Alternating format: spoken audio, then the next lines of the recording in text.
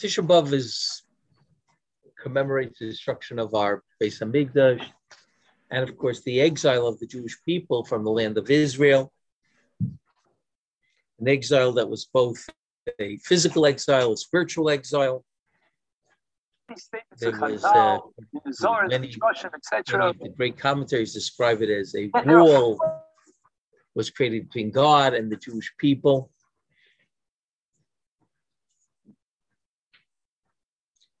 So the exile became a theme throughout Jewish history, and that's in the keynote.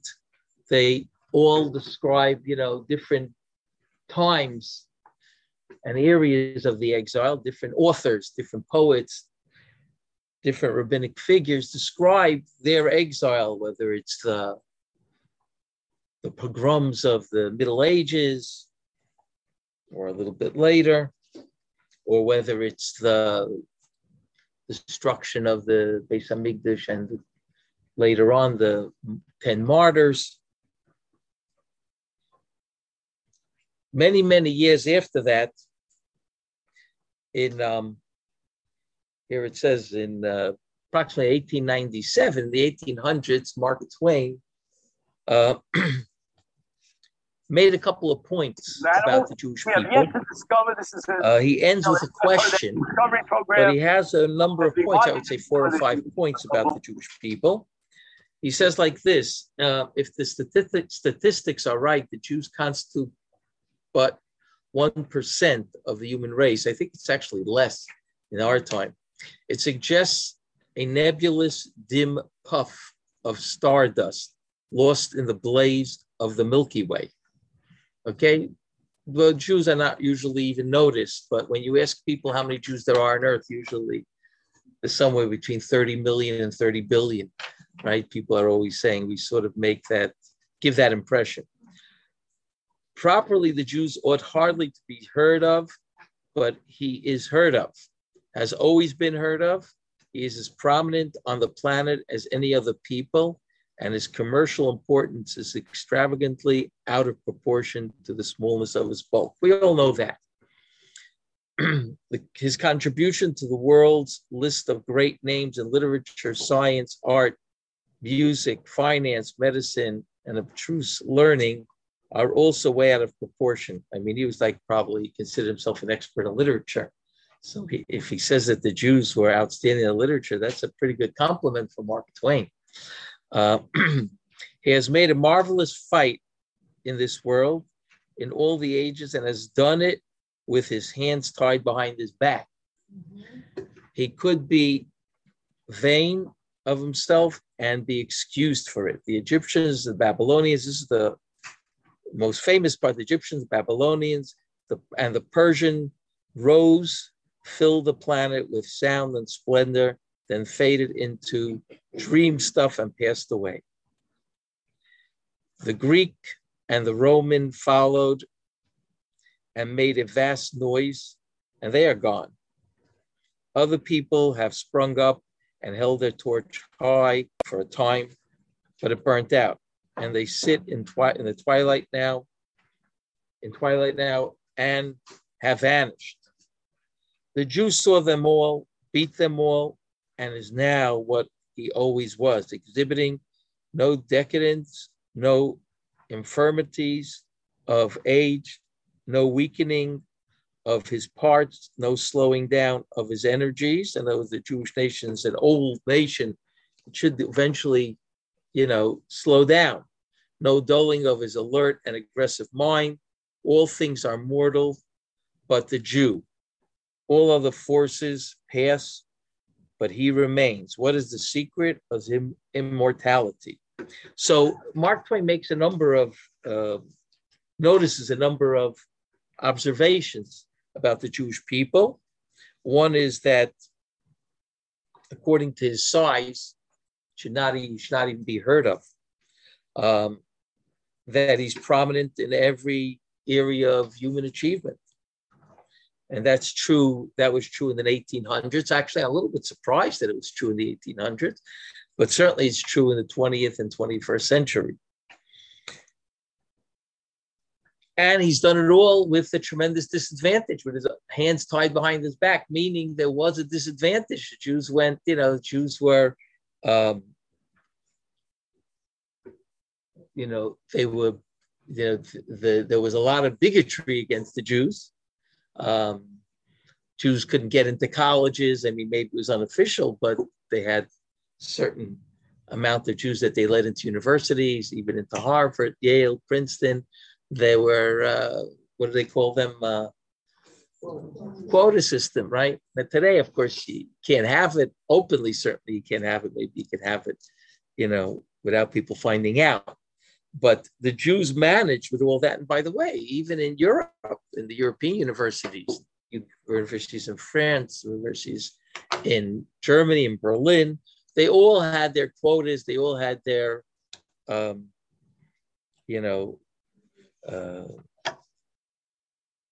their negative views about the Jewish people.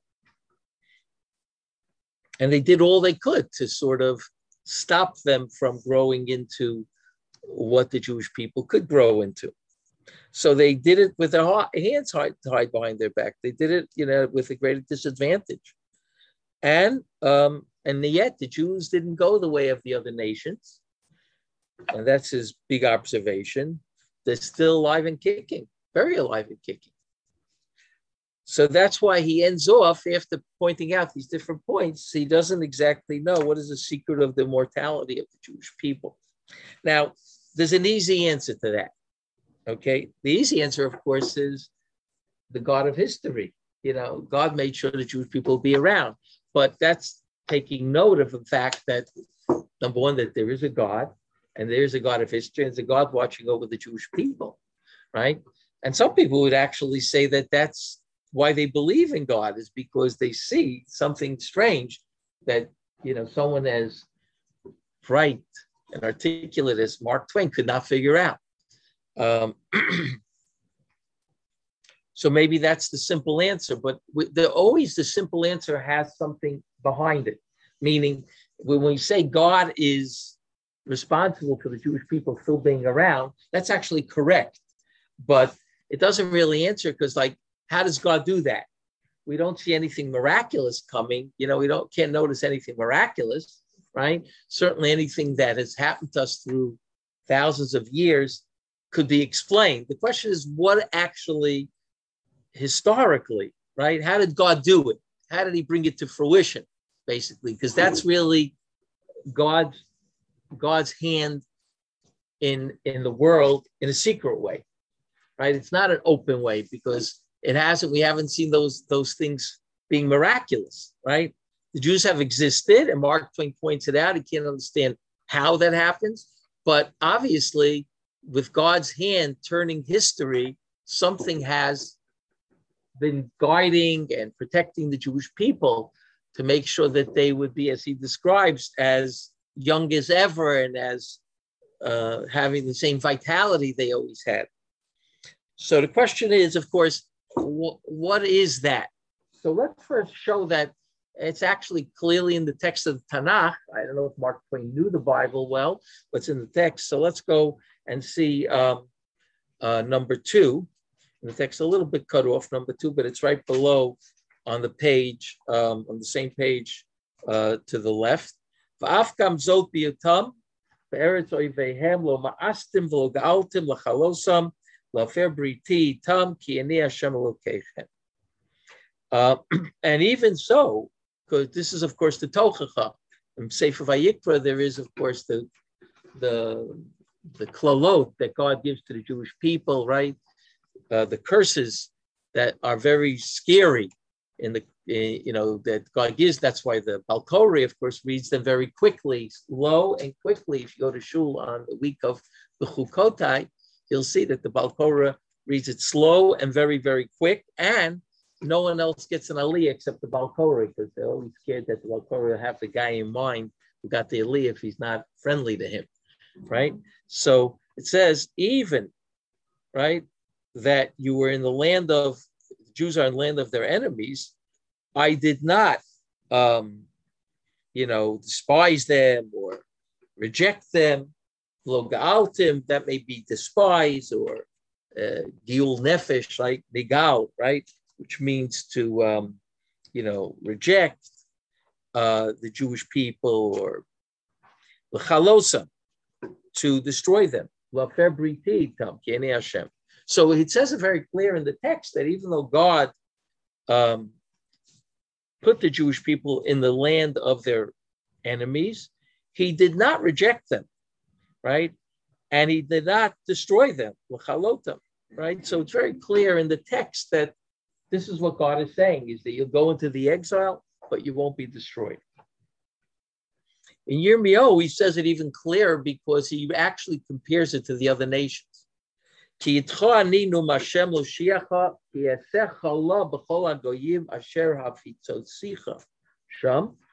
will make an end to all the nations that I spread you there. You I won't make an end to. In other words, all the nations you get spread to, that means, they are the strong ones, and you're going into those other nations. I'm going to make an end to them. They're going to all disappear. It says it very clearly.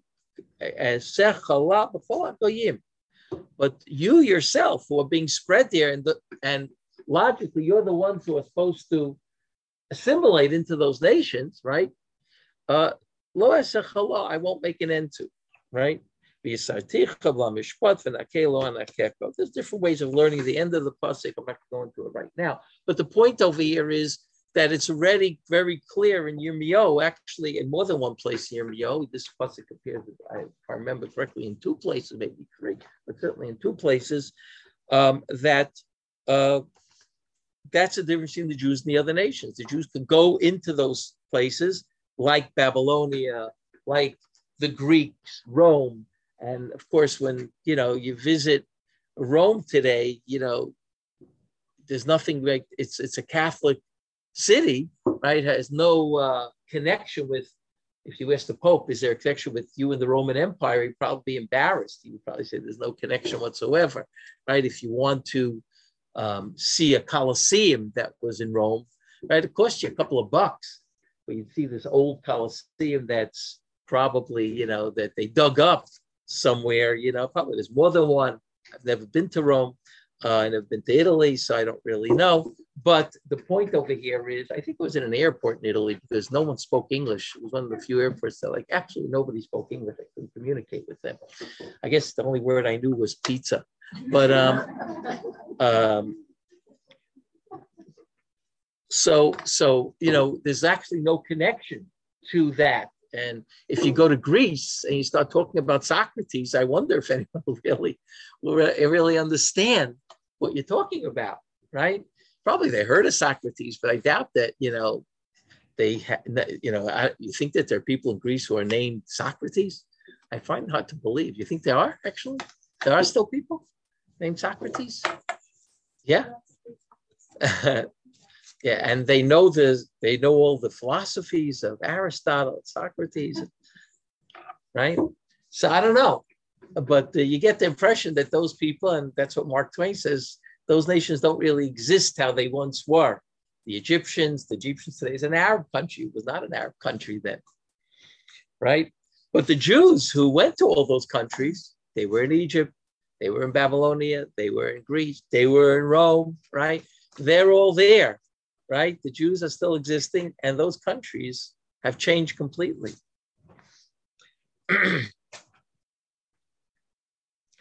Now, the Radak in the 13th century already points out exactly what Mark Twain did. So he did it actually about 500 years before Mark Twain, about maybe even 600 years before Mark Twain.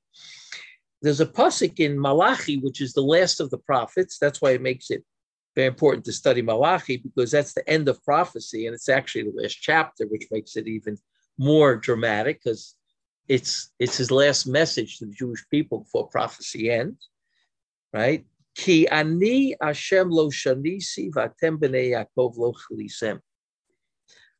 I, God, never change, and that's the way you guys never end. You're never going to end. Just like I never change, you're never going to end. And the Radak comments, and it says, "V'atem b'nei Yaakov lo chilisem," right? Kemosha kolu shara umos. Shalonishal hem zecher b'shmam. There is no, like the other nations, that the Radak also noticed this 600 years before, that nothing remained of these nations, right? Shalonishal hem zecher, don't have a remembrance b'shmam in their name. V'chalu b'yos goy. A lot of these nations are not nations anymore, the Radak says. Avalatem lo chilisem v'lo tichlu. But you, God is saying, you have not ended and you will not end. And here he points out exactly what Mark Twain points out. He says, not only will you not end, but you will be a unique nation amongst the nations. You will stand out.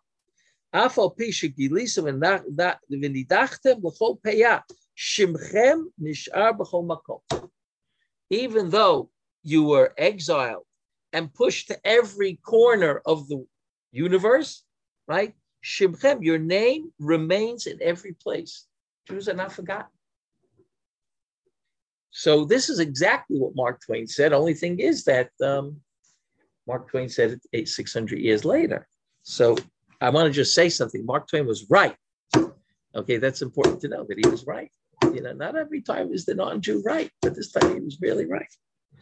The question, of course, is, we still have to answer the question, is how did it actually unfold in Jewish history, right? How did it happen naturally that the Jewish people would just remain and no one else would remain? So Rabbi Yaakov Emden, who lived in the 17th century, 18th century, really was born in the 17th century, but he lived in the 18th century. He was well known. Rabbi Yaakov Emden was a great potek in Germany. He was the fellow who fought against Shabtai Tzvi. He was a very interesting writer, wrote many responses, very interesting responses as well. And he writes, he had a siddur that he authored. It's called the Beis Yaakov, the siddur. Rabos Sararani Gam Lo Yochlu Lanu Labdenu Ulechalosenu. Many tried to be my adversary, but they're not able to destroy us in any shape or form. V'chola umos hakedomos ha'atzumas avad zichram sar tzilam v'anu hadveikim b'Hashem kulenu chayim hayom. And the other nations that were so strong, the old nations, the nations of old, of yesteryear, right? Their memory is gone. Their greatness, tzilam is literally their shadow, but it means their greatness is not there anymore. Maya nebazeh philosoph harif. What would a very bright, sharp philosopher answer? B'mikra asta kolela. Was this all just good luck? Is that that's what the philosopher would say? Is this all just luck? We have just very good luck. We're very lucky. Chai nafshi, he swears, ki bizboneni beniflaos elu gadlu eitzli yoter mikol nisim v'niflaot shasa Hashem yisparach lavaseinu b'Mitzrayim u'v'amidbar v'Eretz Yisrael. I have to tell you, in truth, that when I understand the miracles, these miracles, right, they are greater than the miracles that we had in Egypt. The miracles of the Jewish people still being around, he says, are greater than the miracles we had in Egypt, greater than the miracles we had in the desert and in Eretz Yisrael. And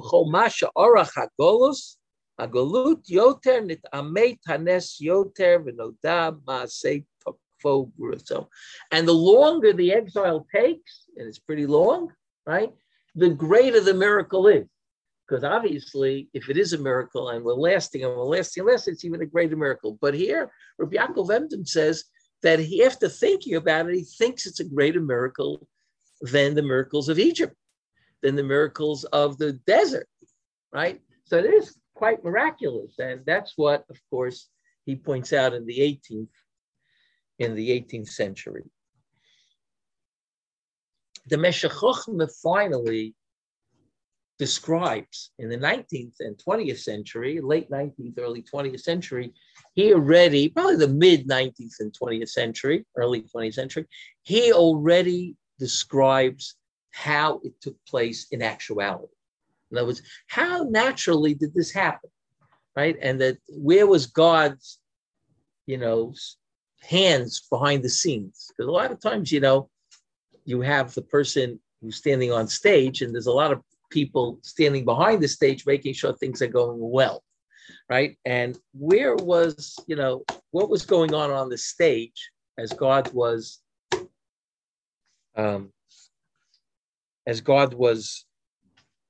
pulling the strings behind. V'hinei, the Mishachachma number 5, middle of the page on the bottom. V'hinei me'eit hayot Yisrael bagoyim barabos hashanim asher lo ha'eminu kol yoshvei sevel ki yiskaimu ba'ofen nifla asher lo yisha'er machsheves adam maskil. And he says, from the time the Jewish people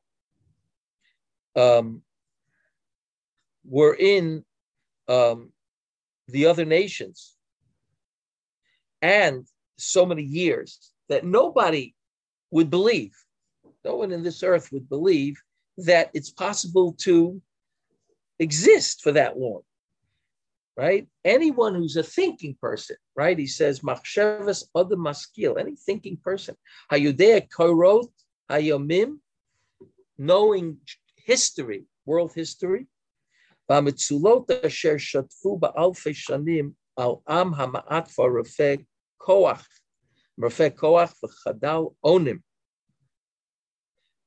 That anyone who knows history and knows the depths that swept away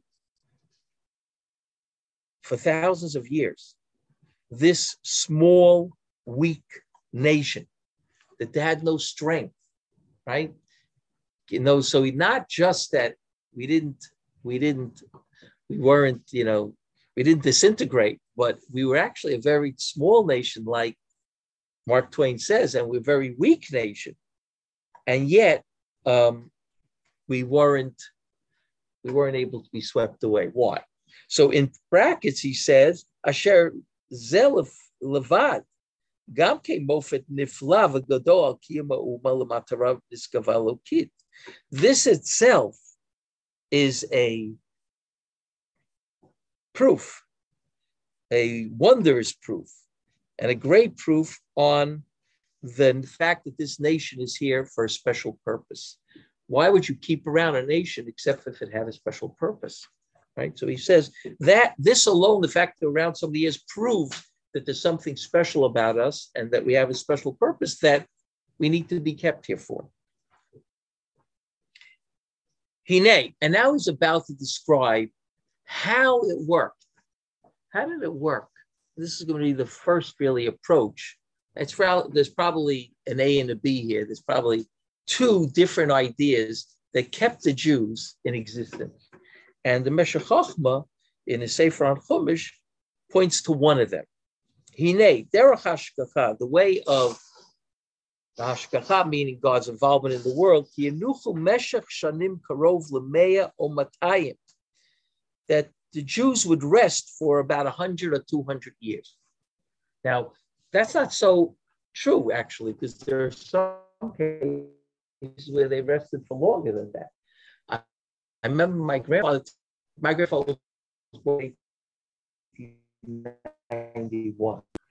When I was born, that means it was 1491. There were Jews in Lithuania already. And actually, I didn't believe him, so I checked. And he was right. In 1491, there were already people in Brisk, the city of Brisk, known as the Chachmei Brisk. The wise ones of Brisk, right? The Talmid Chacham in the 1400s, late 1400s.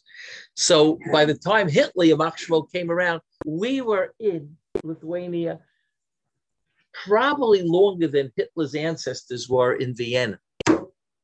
Okay, so he says every so often, hundreds of years, what would happen? A stormy wind would get up, the Yafutz, Hamon Galav, Yafutsu, right? Like we have in our davening, would spread out. Hamon Galav, it's abundance of waves. V'chala, and destroy. Yivaleh, waste away. Yaros, again, destroy. Chalek means also end. Yishtov means to wash away. Lo yachmo. That's what would happen to the Jews, right?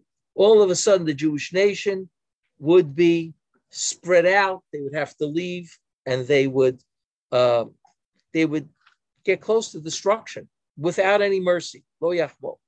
Ad ki nivzarim bedudim, until they were spread out all alone. They were alone. They didn't have anyone who took on for them, basically. And he wrote this latest in the 1920s. I think his Sefer was published in 1920 something, way before Hitler even rose to power. Yorutzu yivruchu lemokam rachok. They run and escape to a faraway place. And we know this throughout Jewish history. The Jews were exiled to so many places, right? Especially in the Middle Ages, to Spain, then Portugal, then Italy, then they were in England. Then in the Middle Ages, they were thrown out of England. We know Germany, they were thrown out of Germany.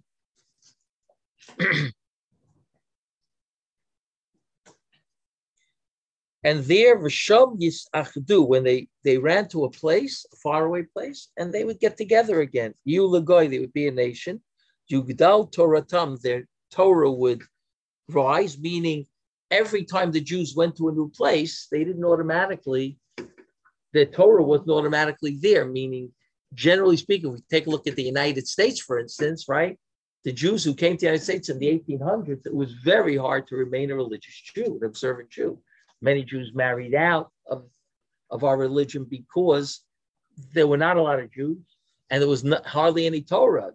All the rabbis that they took were rabbis from Eastern Europe that couldn't make a living there, that decided to go to different, North Dakota.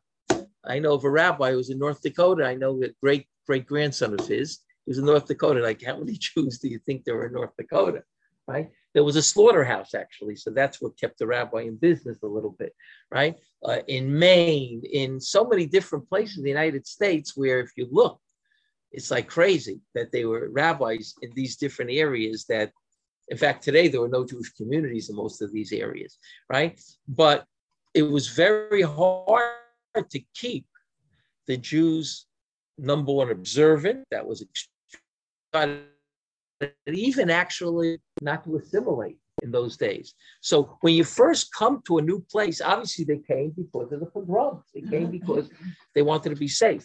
But Judaism didn't really take off in America, right? I would call it, let's say, Matan Torah wasn't in America probably till the 1940s, right? When a lot of Jews came from Eastern Europe, and there was more than just Yeshiva University, which was a island. It was very few. There was Tarvadas and Chaim Berlin, a few yeshivas, but after the 1940s, they became like Lakewood opened up, and in Baltimore, there was Ner Yisrael opened up. And then, today there's neighborhoods where there's yeshiva on every block. When I went to yeshiva in the 1960s, they were encouraging secular people to send their kids to yeshiva, to elementary school. I was in a yeshiva in East New York, Brownsville, and the rabbi who headed the yeshiva was Rabbi Shpidman, Zechron Livracha, Torah Chaim, and he used to go to secular parents and say, I'll take them for free if you take them out of public school and you send them, right? I remember my father telling me when I grew up, he said Rabbi Shmidman used to come to the parents, and then he used to come to the shuls and say, listen, I let 5 kids in for free. You got to make money for me now, keep the yeshiva running. My father was a rabbi in New York. So he remembers. And he said, he came to me once and he said, I told the woman for $3 a month, $3 a month, I will take her kid into yeshiva. She says, but I have another 2. He says, 3 for $5. So that was probably in the 1950s. Okay. I remember going to yeshiva and my mother telling me, you can't trade sandwiches with the guy. Because we always wanted to trade sandwiches, right? We never liked what our parents sent. We always liked what the other parent. She said, you can't because there's a lot of kids who are not observant. I don't know if they're kosher, right? I doubt today, if you go into a yeshiva in New York, a parent has to say, right, that you can't trade sandwiches. They may say you can't trade sandwiches because they're not Chol Yisrael. They don't keep Yoshan. The level of observance went up 300-fold, okay? Even if that's the worst thing you do, they eat Nachol Yisrael and you don't eat Yoshan. I mean, already, I'm not worried about your Olam Haba if that's your only sin, right? So, but that's what it tells you. Even when I went to school I started elementary school in 1959, right? So the kids were in my class. I remember some of them took off their yarmulke when they left the school because they came from non-from homes, but Rabbi Schmidman had them in the school, right? So there was actually an evolution in America. And that's how we got the Chol Yisrael, because of course, the question was brought up to Rav Moshe Feinstein. It wasn't brought up in the 1940s. What do you mean? People keeping Shabbos was like, if you kept Shabbos, you were the biggest tzaddik in the world. If you kept kosher, you had what kosher meat? You're the biggest tzaddik in the world. What are you going to tell me I'm not keeping Chol Yisrael? So that's part of the evolution, right? That's what the Meshech Chochmah is talking about here. He says Jews walked into a new country. And if you read Jewish history in the Middle Ages, it's exactly the same thing, okay? Lithuania has no rabbis. They're all the Ramah was born in Germany and he went to Poland, right? They were all born in the Western Europe countries because that's where Torah was very strong and getting weak because they were torturing us, right? So you'll see that all the rabbis in the 14 and 1500s that come to Lithuania, Poland, and Russia are all from the Western countries and they don't have their own rabbis. And then you take a look at the 1800s, right? The late 1800s, and all the rabbis from Germany are coming from Lithuania, Russia, and Poland, right? It's going the opposite way. Because when communities start, they always look like our American community, right? I remember going into the supermarket. It was 3 rows. It was called the supermarket. Otherwise, it was the grocery, Mr. Baum's grocery, but the supermarket, right? So they had 2 types of kosher cookies from the same company called Educator. I don't know if you remember that. You remember the Educator cookies? That tells your age a little. I don't want to say anything, right? But there were 2. They had 2. They had a chocolate chip and another one, and that's what my mother let me look at. The rest of the row was all like I forget the name of it, Nabisco, which is kosher today. And in fact, Nabisco that comes from England is Chol Yisrael, and it's Yosha. I mean, that's a madrega for Nabisco, right? So that tells you the evolution of what we really went through. And the people that were born here, by the way, the Meshech Chochmah, I don't have it here, but the Meshech Chochmah goes on to talk about what happens when you reach the peak and you can't be machmer anymore. I'm not going to go into that this time. You'll have to wait for next year. What? Okay. But that's what he says. They would Yugdal Toratam, Chachmatam Yasu Choil, Ad Kishkach Heyot Ger Be'eretz Nachriya, until they are going to forget that they're actually in a foreign land. Now, in another paragraph, which I didn't record to, he says, and they even think Berlin is Jerusalem. That's what he writes. They even think Berlin is Jerusalem. But he says they don't even realize. They think that this is the place where they were carved out. They're from here. It only takes 1 or 2 generations, 3 generations, right? And of course, you already feel like I've been here for 500 years. I grew up. I'm just as American as everybody else, right? Well, Yachshov ki zeh makom machsado bal yitzapel Yeshuas Hashem aruchanim bezman hamiyuad. Not looking forward to God's saving the Jewish people at the right time, the spiritual geula. They stop looking for that because they feel what? Very comfortable. Okay? So that's why all of a sudden, what has to happen? Sham yavo ruach sara od yoter chazak. Then a storm comes even greater than the last storm. Yaskir oto bekol so ain. It will remind the Jewish person with a very loud and noisy barash, shaking up, right? An earthquake. Yehudi ata u'misam chalish. You are a Jew. Who made you a human being? Lech lechol eretz shelo yadatem. Leave our country. This is the way the Jewish person went from century to century, from nation to nation. You just have to open up the Divrei Hayom, the history books, and you'll see a history book about Jews. It all looks exactly like this. This is for two reasons. Okay? This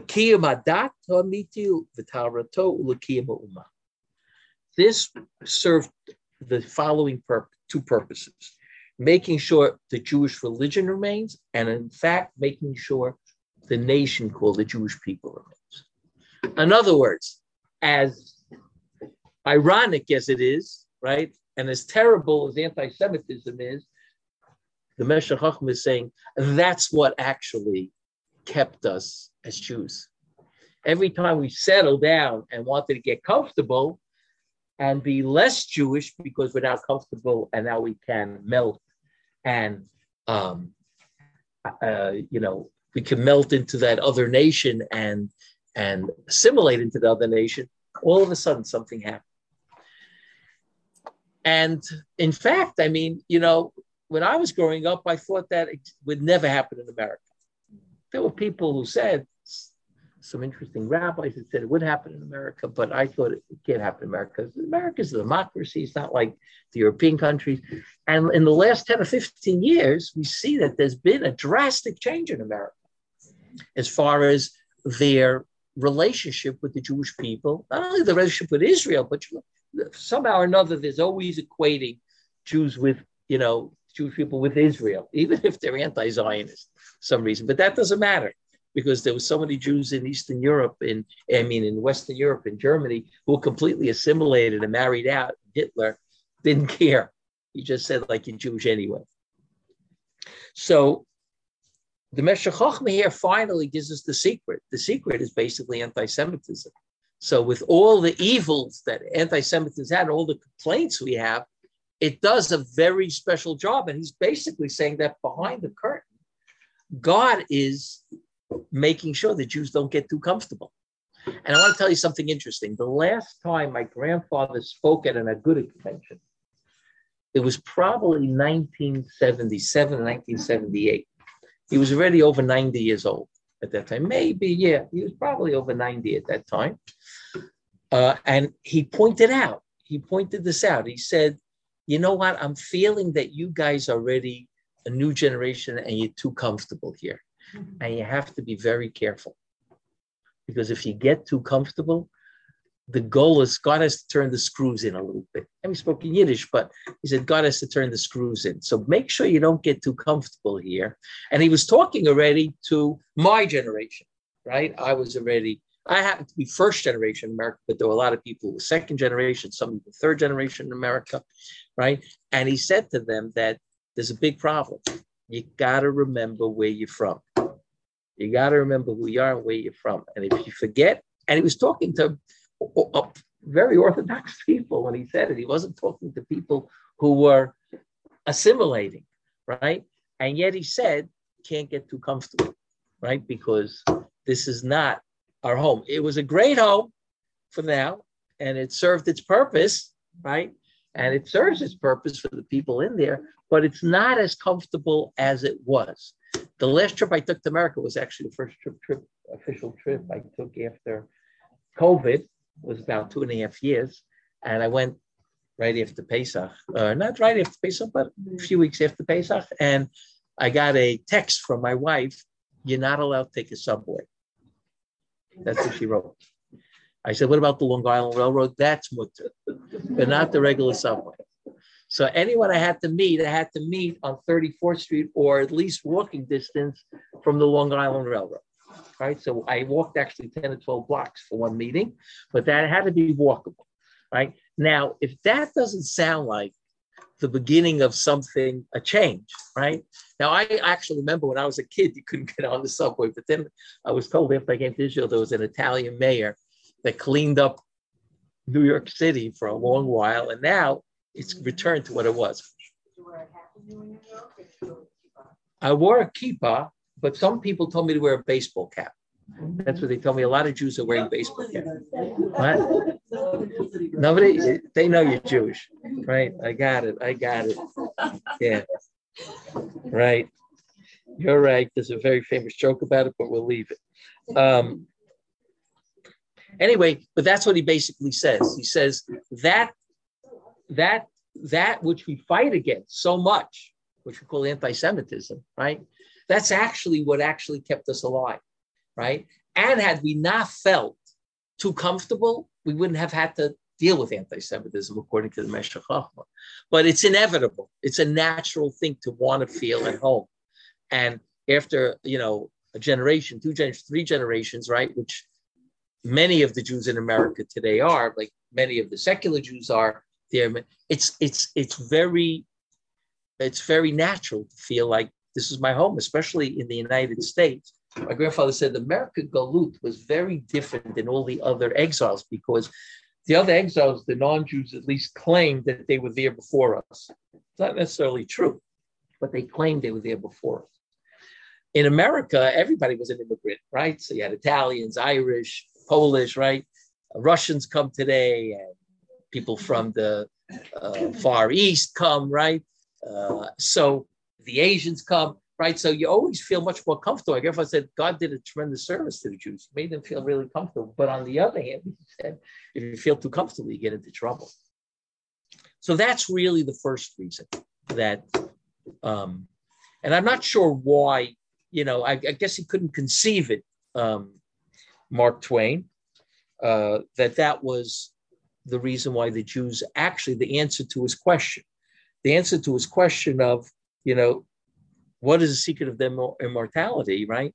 Of course it's God, but how does God pull the strings? He says you can't get too comfortable. And by not letting you get comfortable, you can't assimilate, you can't, fade out of existence. That's the first thing.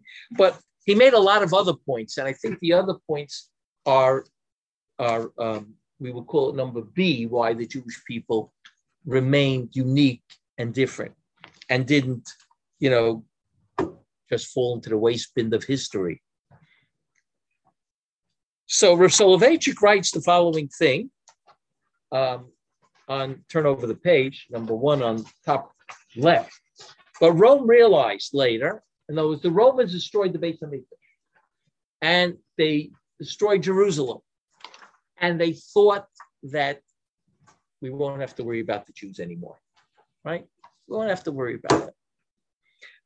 But Rome realized later that even though they had destroyed the Beit HaMikdash, they had not destroyed the Jewish community, which is strange because destroy the homeland, usually destroy the community. The Jewish community was as loyal to God after the Churban as it was during the time of the Beis HaMikdash. The Beis HaMikdash was standing. Rome realized that the strength of the Jew is not dependent upon the Beis HaMikdash, that Torah is the cohesive force that unites the Jews and helps them carry on even under the worst circumstances. The observance of Jewish law is what unites us, and it was at this point that a wave of persecution in the form of restrictive decrees inundated the Jewish community, and the first of the 10 martyrs was killed. Okay? In other words, they realized that it's not the Beis HaMikdash that's keeping the Jews alive. It's not Jerusalem. It's helpful, but it's the Torah. And what they decided to do was, and that's where we actually, on Tisha B'Av, we actually have our Zeh HaLevanon in our keynote. Twice a year, we remind ourselves about the 10 martyrs, once on Yom Kippur and once on Tisha B'Av, for different reasons. It's on Yom Kippur, we're not doing Avelut, we're not mourning.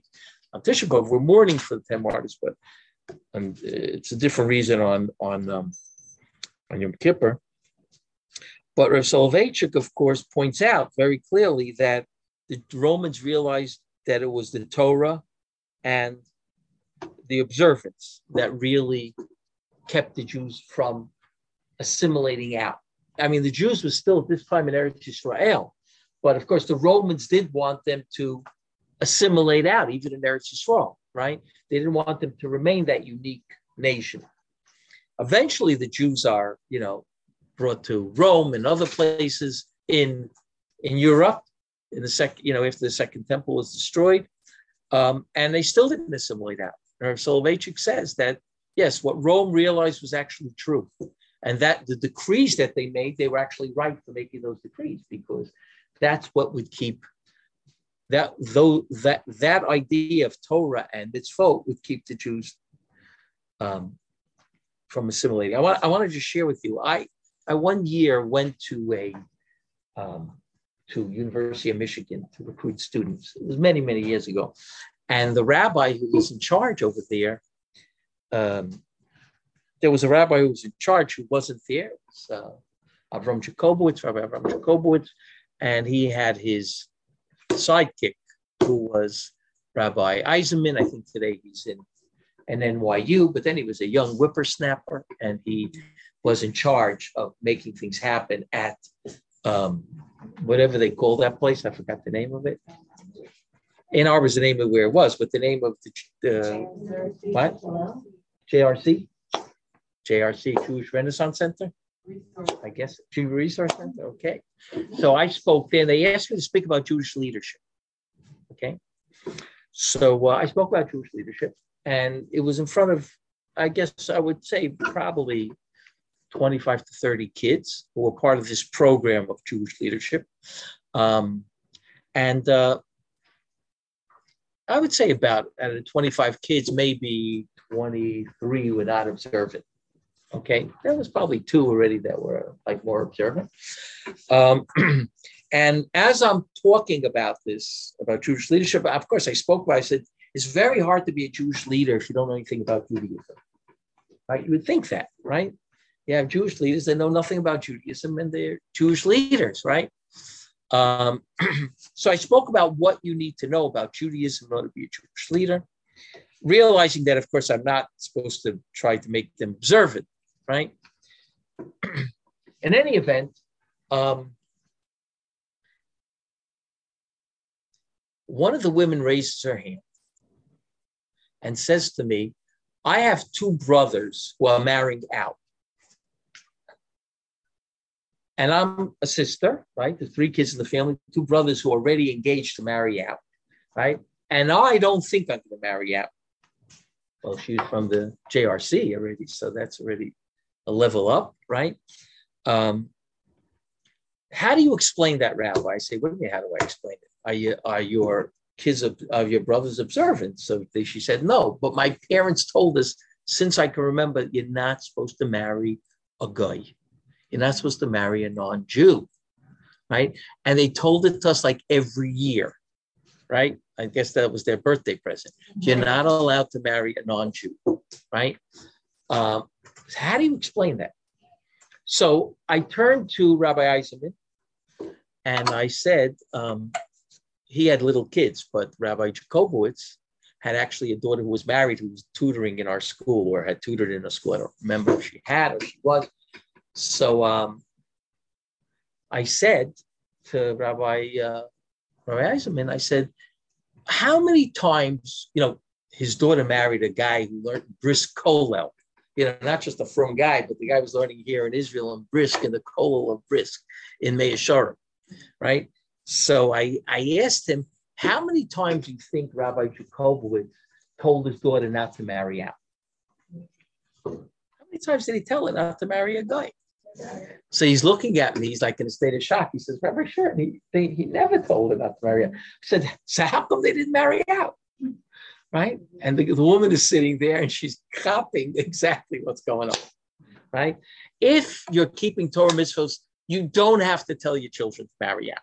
They can't marry out. You don't have to tell them. It's absurd, right? Yeah, if you have to tell your kid not to marry out, you basically lost the battle, Okay, so that's what Soloveitchik is saying. If you're talking about why the Jews didn't assimilate, Torah mitzvah, right? And that's what Rome realized. Now, Rav Soloveitchik's idea comes actually from the Chazal. Chazal already say, if you look at number 2, right, in the Tochacha, Chazal say on that pasuk we started with, Lo ma'astim v'lo galtim v'chalosam v'chiman nishtayr lehem shalo nigalo v'lo ne'emasu v'lo ne'emasu v'halo kol matanot tovot shenitnu lehem nitlu mehem. What do you mean God didn't reject them? What do you mean God didn't God was not disgusted with them? What do you mean? Everything he gave, kol matanot tovot, all the good gifts he gave to them, he took away. V'lulei sefer Torah shenishtara lahem lo hayu meshana me'umas ha'olam klum. If not for that sefer Torah that remained with them, we wouldn't be any different than the other nations. Okay, that's exactly what the Medrash is saying. That the only thing that remained was that Torah. Okay, and this piece of Midrash, this Midrash Halacha, is the focus of our davening on Yom Kippur. At the end of Yom Kippur, we say Slichot in the Yom Kippur davening. Ha'ira Kodesh from that's number 3. Amachozos hayu lecherpo levizos v'chol machamadeh tfuos ugenuzos ve'ein shiurak haTorah zos v'shev shvus alei Yaakov v'yishen laman shenecha. Right? Ein shiur rak haTorah zos. That's exactly this medrash. It's definitely getting from the medrash. Chol machamadeh tfuos ugenuzos. All the beautiful gifts are sunk and hidden and only remain with this Torah. Okay. Now, by the way, the Medrash goes on to say a tremendous chiddush. Number 4, Rav Huna, Rav Yirmiyah, B'Shem, Rabbi Chia, Bar Abba, Omri Ksiv, V'osi azavu v'torasi lo shamaru. Yirmiyah says, in the name of God, me, God, they left and they didn't guard my Torah. And the Medrash says, Halavai osi azavu v'torasi shamaru. Halavai, they would leave me, but keep my Torah. Just keeping the Torah without God, just learning Torah, right, would already satisfy God. Halavai that they would leave me, but at least guard my Torah, right? That's something we have to realize is the Torah is so powerful that just the study of Torah, and I always tell it to the conservative reform movement, when I meet people from the conservative reform movement, I always say to them, don't let them keep Shabbos. Don't let them eat kosher. Just let them learn Torah. They can't even read Hebrew. Your congregants can't even read Hebrew. Let them learn how to read Hebrew. Let them learn some Torah. They shouldn't keep any of it. But let them, now the hidden part of the Medrash is should be toch, right?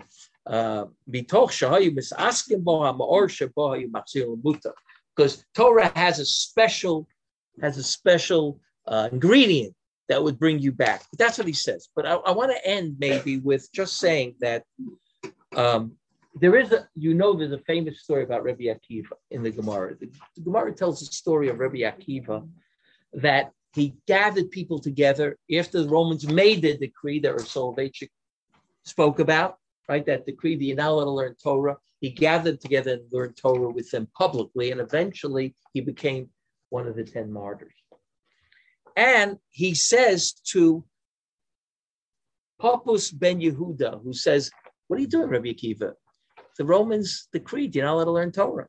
So what does he say? He says, Amalo, I'm going to give you a parable. What is this similar to? To a fox that goes on the edge of the river and he sees the fish gathering together, going from place to place. And he says to them, why are you running away? They said to him, because of the nets that people are throwing at us, and we don't want to get caught in the nets, right? So the fox says, you know what? If you're scared of the nets, come up to the shore and be with me, the fox says, right? And we'll live together. and you don't have to worry. And of course, they answer the fox and say, they call you smart. You know, you outfox the person, you're smart, you're an idiot, right? Because if we can't survive in the water, right, we have to run and we have to worry about who's going to catch us in the water. Obviously, on the land, we're going to certainly die. We're not going to survive because we don't have the water. So what is the parable here that Rabbi Akiva is giving him? The parable is that, I mean, let's go through one by one, really. Who's the fox? Who's the fox? The fox comes to the shore and he sees the fish swimming. And he says, come up to me. Don't worry, right? What? The Romans, right? Because the Romans. Who's the fish? The Jews. Who is the water? What? The Torah. And who are the traps? They worried about getting trapped in the nets. That's the Roman decrees, right? The Roman decrees are the traps for the Jewish people, right? And come up to the dry land and live, not in the water, but live with us, right? And what does that mean? Leave the Torah and come and live with us, Romans, and we'll be one. That's exactly what Rabbi Akiva was telling them. That's not what we want. So I have to study Torah because that is the central idea that's going to keep us alive. It's going to keep us vibrant. And it will actually probably have its effect on the educated Jewish people and how they're educated in other fields as well. Jews are always educated. If they're secular, they're still educated. Where do they get that from? They just pulled it out of a hat, right? They pulled it out of the fact that all Jews used to study Torah, right? Jews were always educated when the Christians were not educated, when they had a priest that was educated, they had a nun that was educated, and everyone else were like, people who were ignorant. But the Jews never had ignorant people because they always studied Torah, right? So that's what Rabbi Akiva is saying, is that the Meshech Chochmah is talking about one idea that kept the Jews in line, right? That was the anti-Semitism. That was the fact that Jews couldn't get comfortable. So they couldn't melt and they couldn't assimilate, right? The other thing was the fact that we have the Torah was a positive thing that Rav Soloveitchik and the Chazal are saying over here is that Rabbi Akiva knew, and the Romans also knew, that as long as we learn Torah, and therefore we have to be willing to give up our lives for the Torah, as long as we learn Torah, we will not assimilate because the Torah is really what separates us from everything else.